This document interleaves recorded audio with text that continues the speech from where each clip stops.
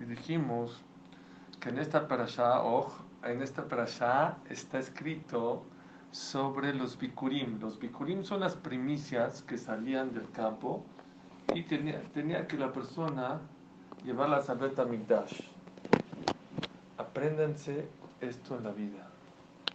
Es muy difícil, créanmelo. El que tenía un campo y tenía que esperarse a sembrar, y luego arar, luego a que llueva, y luego que crezca el árbol, y luego esperar 3 años porque 3 años no se puede comer el fruto. Y después de 3 años hay un cuarto año que ya se podía comer, pero sobre en Jerusalén, antes de comértelo, tenías que llevarlo al Bet HaMikdash, y no es para ti, es para quién, es para el Cohen.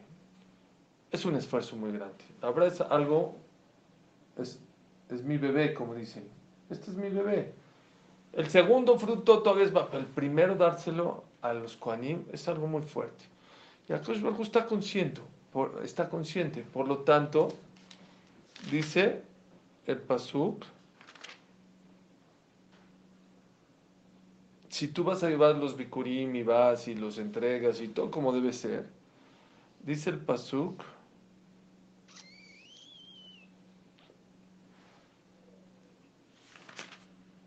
ahí está. ¿Cuál es el pago de aquella? Es duro, es difícil, pero ¿cuál es el pago de aquella persona que lleva los bikurim al Betamidash y rompe su Yetzer Hara, y aunque sea el primero y la primicia, no importa, lo voy a llevar al Betamidash? Vean qué bonita braja dice Dios. Aquella persona que entrega los bikurim a Hashem, besamachta becholato, el pago de ese esfuerzo de darlo primero hacia Dios, besamachta becholatov, y te alegrarás con todo lo bueno, Asher Natan leja Hashem Elokeja, que te dio Dios tu Dios, Ulbeteja, y a tu casa, a tú, ve a Levi, y a Levi, ve a Ger, Asher Bekirbeja, la gente que vive contigo. Es una verja hermosa. Cuando Kosh Baruj ve que la persona tiene esfuerzos en la vida, el pago es grande. Siempre, apréndanse, siempre detrás del esfuerzo viene alegría. No conozco una persona, desde un barrendero hasta un presidente, que se esfuerce en la vida y no tenga alegría. Y ese es el pago. El pago de aquella persona que se esfuerza por hacer algo en la vida, dice la Toba, Besamachta bejolatov, y te vas a alegrar con todo lo bueno. Asher Natan leja, lo que ya tenías. Puede ser que la persona tenía casa, hijos, familia, tenía cosas maravillosas, pero no eras feliz. ¿De qué te sirve todas esas bendiciones si no eres feliz? Díganme de qué sirve. No sirve de nada. Todo lo que poseemos es importante. ¿Por qué?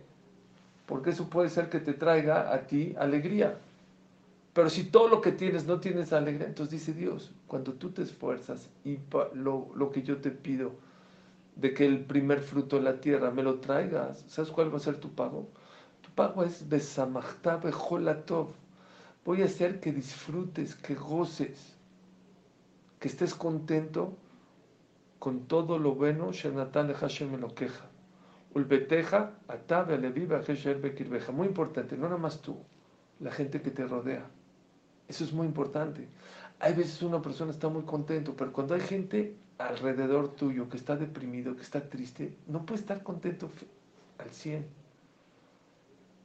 Y Dios te asegura aquí que cuando una persona hace ese tipo de esfuerzos, a Kadosh Baruj Hu no nada más te va a hacer que tú disfrutes y que estés contento con lo que tú tienes, que tu esposa esté contenta, que tus hijos estén contentos, que la gente que te rodea esté contento. Porque como lo hemos dicho en varias ocasiones, la tristeza y la depresión se contagian. Entonces no es suficiente el que tú estés contento. Y ese es el pago que Akadosh Baruj Hu dice, y esa es la primera explicación. ¿Sí? Besamachta bejolatov asher natan lecha Hashem. Y te alegrarás tú con todo lo que Hashem te da. El Or HaChaim HaKadosh trae otra explicación hermosa. Dice el Or HaChaim HaKadosh, ¿qué es besamachta bejolatov? ¿Qué si te alegrarás con todo lo bueno? Yo les dije la traducción literal. ¿Qué es todo? Todo lo que tienes. Tus bienes materiales, tus casas, tus pertenencias, tus negocios, tus hijos, tu familia.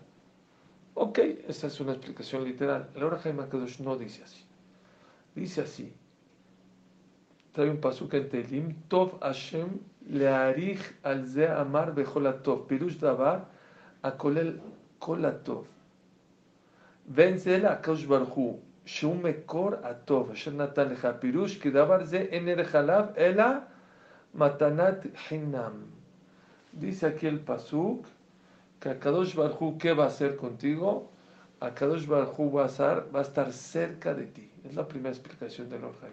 Es lo mejor que te puede pasar. Que Akadosh Baruj Hu, que es la fuente de la bendición, esté contigo 24/7, no hay cosa más maravillosa que eso en la vida. Es lo mejor que te puede pasar.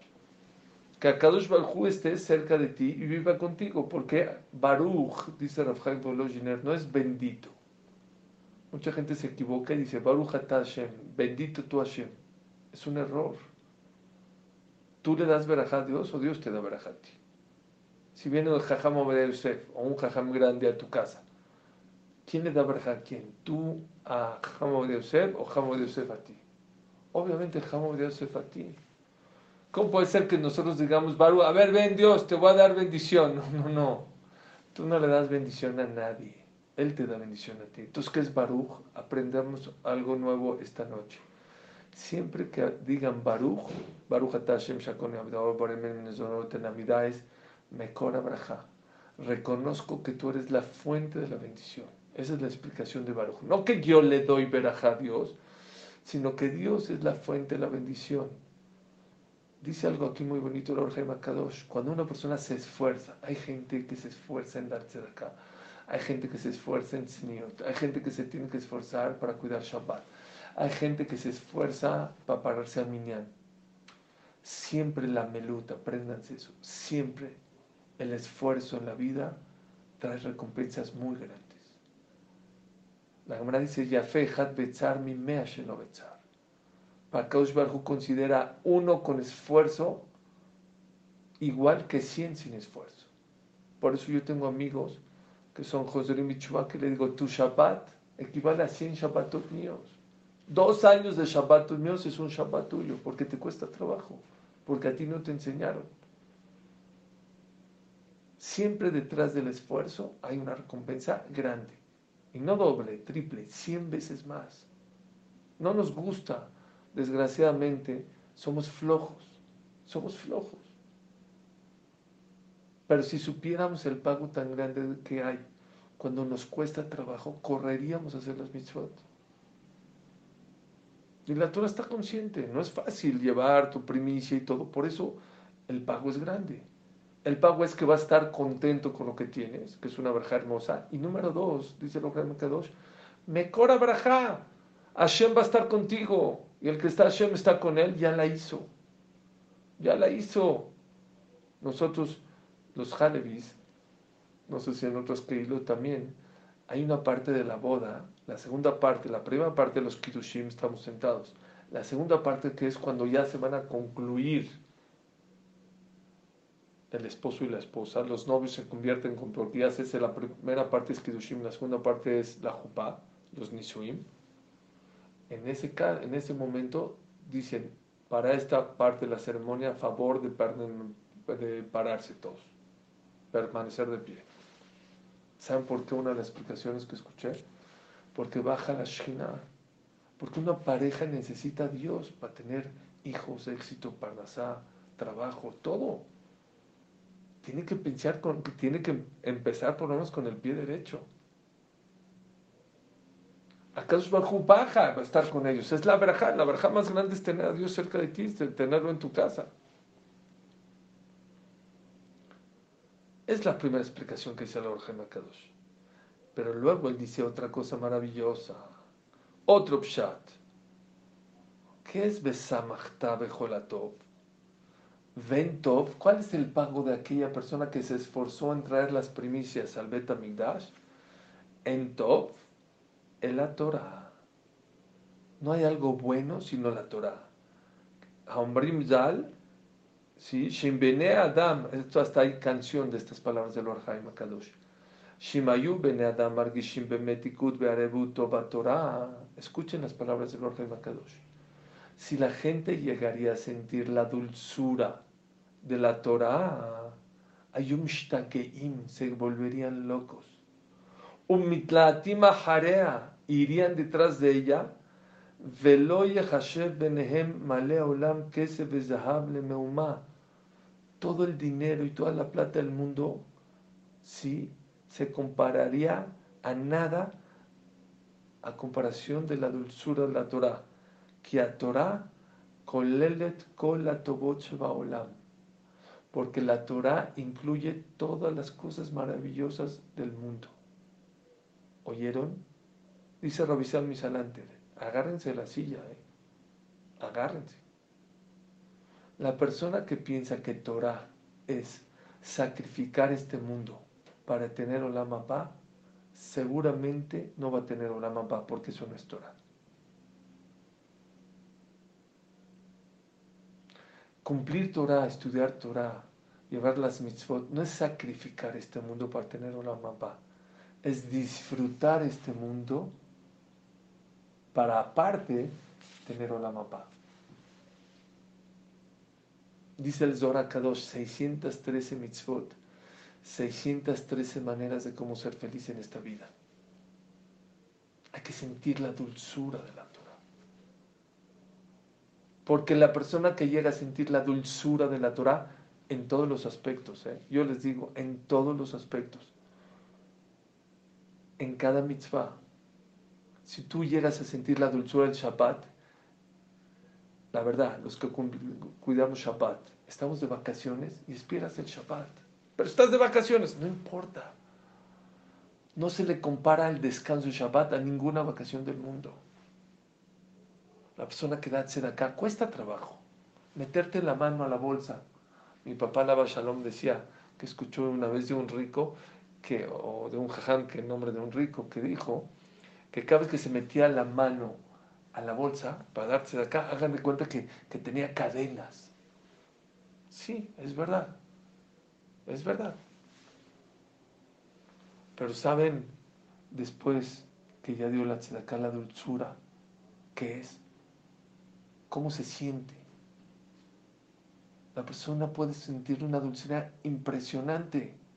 Y es algo muy importante lo que le estoy diciendo. Porque la persona que canaliza su dulzura y su felicidad en este mundo por medio de la Torah, ya la hizo. Ya la hiciste. Porque vas a tener los dos mundos. Vas a tener este mundo y otro mundo. Vas a disfrutar de este mundo de una manera distinta a la calle. Obviamente que distinta a la calle. Dice la Gemara algo, ¿saben cómo se llama? Donde muchos muchachos o muchos averjim estudian yeshiva. Yeshiva. ¿No está raro el nombre? ¿Por qué se llama yeshiva? ¿Alguien de aquí sabe qué es yeshiva? Muchos podían pensar que yeshiva es sentados. Como estudian sentados, se llama yeshiva. Dice Rav Shlomo Zalman, Orbach, Zichrono Libraja, sería una tontería ponerle un nombre a un lugar tan importante. Está escrito que el mundo está sostenido por la gente que estudia Torah. ¿Cómo le llamas a ese lugar? Yeshiva. Yeshiva porque estaban sentados. No puede ser. Sería un nombre muy superficial a un lugar tan importante. ¿Cómo? ¿Por qué? Pues porque como estudian sentados le llamas yeshiva. Imagínate Harvard, me la tishbi 1000 veces, pero ¿sabes por qué se le llama Harvard? Porque Harvard es estar sentado. No, no va. Yo les voy a hacer otra pregunta. Es imposible que Jajamim le pusieron yeshiva al lugar donde estudian la gente porque estudian sentados. Porque hay pruebas que en tiempo de Rabban Gamliel, saben que Rabban Gamliel era muy fuerte, era muy estricto. Él, el que no era tojoque varó, el que no era auténtico de adentro como por afuera, no lo dejaba estudiar, no lo dejaba entrar al Bet Midrash. Había un policía afuera, Mahloket, si tenía Ruach HaKodesh o no, que no lo dejaba, no lo permitía entrar. Pero aparte de eso, no dejaba que estudien sentados, todos parados.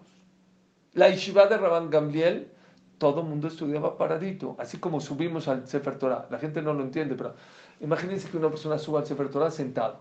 Lo matan. ¿Cómo? Sentado al Sefer Torah no es cabo. Bueno, él no nomás al Sefer Torah, al Humash, al Teilim. ¿Cómo puede ser que te atrevas a estudiar Torah sentado? Te me paras, paradito. Y dice la Gemara en Masejet Berjot que también se llamaba Yeshiva.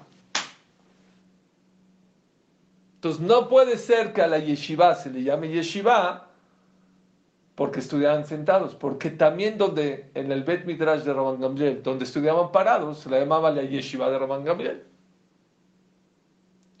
Dice Rav Shlomo Zalman algo hermoso. ¿Saben por qué se llama Yeshiva? Milashon Yeshuva Da'at. Cuesta trabajo entrar a estudiar. Cuesta trabajo pararse al minyan. Cuesta trabajo hacer mitzvot. Pero al final la persona sale Yeshuva Da'at. ¿Saben qué es Yeshuva Da'at? Tranquilidad. Esa es la palabra Yeshiva. Siempre que vean la palabra Vayeshev o Yeshiva, Bikesh Lashevet Beshalva. Es tranquilidad. La gente piensa que los que cumplimos Torah Mitzvot estamos sufriendo. No es cierto. Una vez en Rosh Hashanah de Lakewood, Rav Schuster, Hashem Yerhamam Shnotav, llevé a mis hijos, estuve en Lakewood una vez en unas vacaciones, un Elul, no eran vacaciones, en Elul a estudiar, y me despedí de Rav Schuster, es Rosh Hashanah de Lakewood, hay 7,000 alumnos. Les dije, díganle a mis hijos un consejo. ¿Sabes qué le dijo? ¿Qué les dijo? Dijo, ¿vieron el Midrash? Hay Midrash de 1,200 personas, 1,100, 1,000 personas estudiando. Les dijo, quiero que sepan que en este Bet Midrash hay gente que no tiene para comer y hay gente que es multimillonario, que no tiene 10 millones de pesos, 10 millones de dólares, 100 millones de dólares. Dice, y fíjense, no te das cuenta ni quién es el rico ni quién es el pobre. Ya algo que das cuenta, que todo el mundo está contento, que todo está feliz. Le dijo a mis hijos chicos, tenían 6, 8 años. Dijo, ¿saben por qué? La Torah da simja a la persona. La Torah no es sacrificar este mundo. Uno de los motivos por el cual me esfuerzo tanto en dar shurim es por eso. Porque la mayoría de la gente que está alejada de la Torah no sabe qué es Torah. No se imagina la dulzura que tiene la Torah. Piensa que es sacrificar, no sacrificas nada. Es cambiar de mentalidad, es cambiar la manera de disfrutar. Les voy a poner un ejemplo muy bonito. Hay los gordos, ¿conocen los gordos? Esos que comen lo que se les pone encima. No tienen, ¿cómo se llama? No tienen, desgraciadamente, ni límite de lo que comen, ni en cantidad, ni en calidad. Si es azúcar, y si es sal. Y no les interesa. ¿Los conocen o no? Yo conozco a muchos. Son glotones. Comen lo que quieren, a la hora que quieren y la cantidad que quieren. Y piensan que son felices. Y de repente viene uno, una nutrióloga, o desgraciadamente se sienten mal, y los ponen a dieta. Y los enseñan a comer. Y se esfuerzan, al principio se enseñan. Pero luego bajan de peso. Y ellos pensaban que eran felices. Porque hacían lo que quieran. ¿Y qué crees? Ahorita soy feliz. ¡Oh! Con 10 kilos menos. ¿Sabes qué? Ya no como lo que quiera. Ya como lo que necesito. Y ahora sí soy feliz. Eso es Torah. Exactamente es el ejemplo. Ejemplo, la Torah te pone límites. Te enseña que no todo lo que se te antoja te puedes comer. No todo lo que te puedes hablar, puedes ver. Puedes trabajar. Puedes comprar. No. Hay límites. Hay reglas. Las reglas son buenas en la vida. Te enseñan a vivir de otra manera. ¿Qué pueden decir? No, Jacito de este que está flaquito, no puede comer lo que quiera. Jacito de ti, que eres esclavo de tu comida. O el que fuma, que él piensa que si no deja de fumar se va a morir. O por la buena, por la mala, deja de fumar. Díganme la verdad, ¿quién es más feliz? ¿El que fumaba sin darse cuenta, sacaba otro cigarrillo y otro y otro y otro y otro? ¿O el que no es esclavo del cigarro? Obviamente. Ah, pero no puede fumar. No importa. No importa. No te dé miedo cambiar. No te dé miedo dejar. Lo mismo es con Tzeniut. Créanmelo. No tengan miedo de vestirse con recato. Son como unas reinas. Háganlo. A lo mejor no va a estar al grito de la moda, pero puede estar muy elegante. Decía esta Carolina Herrera, una famosa diseñadora, ¿no? Conocen la marca. Yo trabajaba en moda antes. Decía, tú ponte, no me acuerdo si es Carolina, creo que Carolina Herrera o Cristian Dior, una de las dos, creo que sí, que Carolina Herrera, estoy casi seguro. Dice Carolina Herrera, ponte un vestido despampanante, todo escotado, todo, la gente se va a acordar de tu vestido. Ponte un vestido elegante y la gente no se va a acordar del vestido, se va a acordar de ti. Es otra manera de gozar, es otra manera de disfrutar. Ya me piqué con el tema de Tzniut. Rav Hizda era un hombre muy inteligente. La Gemara Masechet Shabbat dice que educaba a sus hijas. Era muy inteligente, Rav Hizda. Les decía, por favor, cuando vayan a salir con sus esposos, no coman cebolla, les huele mal la boca. No coman ajo. Era un campeón. Con perdón, bueno, les daba varios consejos. Una vez llegó a su casa con un brillante en la mano, un brillante, pero no tapado, así lo puso en la mesa. Sus hijas ni la voltearon, ni lo voltearon a ver. Nada. Al otro día, ¿qué creen que hizo? Vino con un pedazo de carbón, con las manos cerradas, así. Y vino sus hijas, papi, ¿qué tienes en la mano? No, nada, nada. Papi, por favor, queremos ver, por favor, queremos ver, ¿qué tienes, qué tienes, qué tienes? No, nada, no, no. Por favor, no. Papi, por favor, por favor, por favor, por favor, por favor. Hasta que les demostró que tenían un poco de carbón. A ver, el carbón, lo empezaron a ver, a ver. Ya se iban, dijo, vengan para acá. Y les dijo, no puede ser. Ayer traje un brillante, 3,000, 5,000, 10,000 dólares. Ni lo voltearon a ver. Ahora, traje un carbón. ¿Saben cuánto vale el carbón? 2 pesos. ¿Y cómo estaban? A ver qué es el carbón, cómo es. ¿Saben por qué? Porque el brillante estaba destapado, no lo valoras. Cuando te cubres, te valoran. Así les dijo a sus hijas. Si ustedes se destapan todo el tiempo, sus esposos puede llegar un momento que ya no las valoren. ¿Quieren que sus esposos las valoren? Siempre cúbranse. Para que en el momento que las deseen, que quieran estar, las valoren. Sí, hay veces te da calor, hay veces no estás al grito de la moda, pero tienes satisfacción de otra manera. No es fácil estar aquí con el Zoom, con los hijos. ¿Saben qué dice el Targum? Sov davar kol nishma. Así dice en Coelet. Sov davar kol nishma. Al final todo se sabe. Yo pensé, ¿cuándo es al final? En el Olam Abba. Ahí todo se va a saber. Dice el Targum. Sov davar. Paola Mazé. En este mundo. Señoras, yo sé que muchas veces se paran a la mitad de la noche, que tu esposo se da cuenta y atiendes a tu hijo. Y yo sé que muchas de ustedes están agobiadas con el tema del Zoom y esto y no puso atención y se fue al internet y al wifi. Pero ¿qué creen? Sus hijos se están dando cuenta de todo ese esfuerzo que están haciendo por ellos.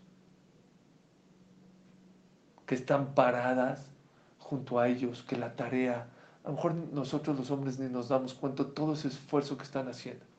Pero ¿qué creen? Sov davar akol nishma. Al final todo se sabe. La persona que hace de acá escondidas algún día se va a hacer rico, créanmelo. En este mundo, no en el otro, en este mundo. La persona que se esforzó en la educación de sus hijos va a tener naja de sus hijos, no se preocupen. Pero tenemos que saber que este mundo es un proceso. No es Gan Eden. Gan Eden es pura satisfacción. Aquí no. Aquí es esfuerzo, satisfacción. Esfuerzo, satisfacción. Esfuerzo, satisfacción. Pero Sof Davar Akol Nishma. Al final todo se sabe. Pero la persona que cree que los religiosos vivimos tristes está muy equivocado. No sabe qué es Torah. Y si ven un religioso triste, que sepan que no es religioso. Que no es religioso. Cuentan que una señora que vino, creo que de Rusia, hizo aliyá a Eretz Israel y se subió. No sabía, sabía lo básico. Y no sabía muy bien hebreo. Se sube al camión, ya saben que ahí los choferes del eje del camión son de pocas pulgas, son de pocas pulgas. Subió, Jacita no tenía cambio. Ahora le dio un billete de 50 shekel. De por sí tiemblas de darle porque vas a pagar 2 shekel, pero empezó a gritar Ella pensó que era porque me dijo, bueno, tengo un cambio, en día, Mesuyab, vete para atrás. ¿Va? Agarró y le dijo, se sentó. Casita estaba penada, pero dijo, no entendí qué hice, pues es lo que tengo, pues, los cambios tienen que tener cambio. Se sienta junto al de al lado y le dice, oye, ¿me puedes decir qué es la palabra Mesuyab?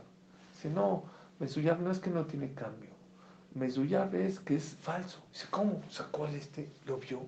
Dijo, está igualito. Dijo, sí, ¿qué no te acabas de enterar? Dijo, ¿qué pasó? Ella era una mujer ortodoxa, religiosa. Dijo, ¿qué pasó? Dijo, ¿cómo? ¿No supiste del religioso que encontraron que estaba falsificando justo de estos billetes de 50? Lo agarraron la semana pasada con una maquinita y falsificó mucho. Ella le dijo, pero no era religioso. Dijo, ¿cómo no? Si era religioso. Dijo, no era religioso. Pues yo te digo, yo lo vi, que tenía barba, sombrero, saco y todo. Dijo, no era religioso. ¿Cómo? Dijo, a ver, ¿este billete es auténtico o es falso? Dijo, está idéntico. Sí, pero es falso. ¿Por qué? Pues porque está falsificado. Así como existen billetes falsificados, existen religiosos falsificados. Si el Señor se ocupaba en eso, quiere decir que no es una persona religiosa, auténtica. Yo no quiero decir que una persona triste no es una persona religiosa, pero le falta, no sabe qué es Torah. Vean, una de las cualidades de todos los grandes Jamim, uno es muy fuerte en Kabbalah, el otro es muy fuerte en la Halajá, el otro es fuertísimo en el Talmud, en todo. Hay un común denominador en todos. Bueno, hay dos que yo conozco. Uno, los grandes Jajamim sonríen, están contentos, tienen Yishuvadat, tranquilidad, porque es lo que le da la Torah. Dos, esto yo lo he comprobado y Baruch Hashem he estado con muchos Gdolim. Delante de un gran hombre hay una gran mujer. Es increíble lo que he visto. Si ustedes conocieron a la esposa Rav Steinman, a la esposa de Ramalkiel Kotler, a la esposa Rab David Schustel, a la esposa Rab Gabriel Toledano, a la esposa Rab Yudades, te das cuenta por qué esa gente es grande. Porque hay atrás una mujer que es el motor. Pero aparte de una gran mujer, hay una alegría muy grande. Hay una alegría muy, muy grande. Eso es Torah. Rápido. Les quiero decir nada más. ¿Por qué la gente no es feliz con las mitzvot? ¿Por qué? Si la Torah es tan dulce, ¿por qué a mucha gente no le sabe dulce la Torah? Dos cosas, número. Llegó uno con Rav Steinman, se los voy a cambiar rápido para que me lo entiendan. Llegó uno con Rav Steinman, no les voy a cambiar, les voy a decir cómo es. Un muchacho se acercó con Rav Steinman, mucha gente va y le pregunta, le da consejos, le hace preguntas. Ahora le dijo a Rav Steinman, le puse una pregunta, sí, a ver rápido, hay gente. ¿A usted le gusta el rib steak? Rav Steinman, ¿el qué? Un hombre que lo único que come, duerme y sueña es Torah.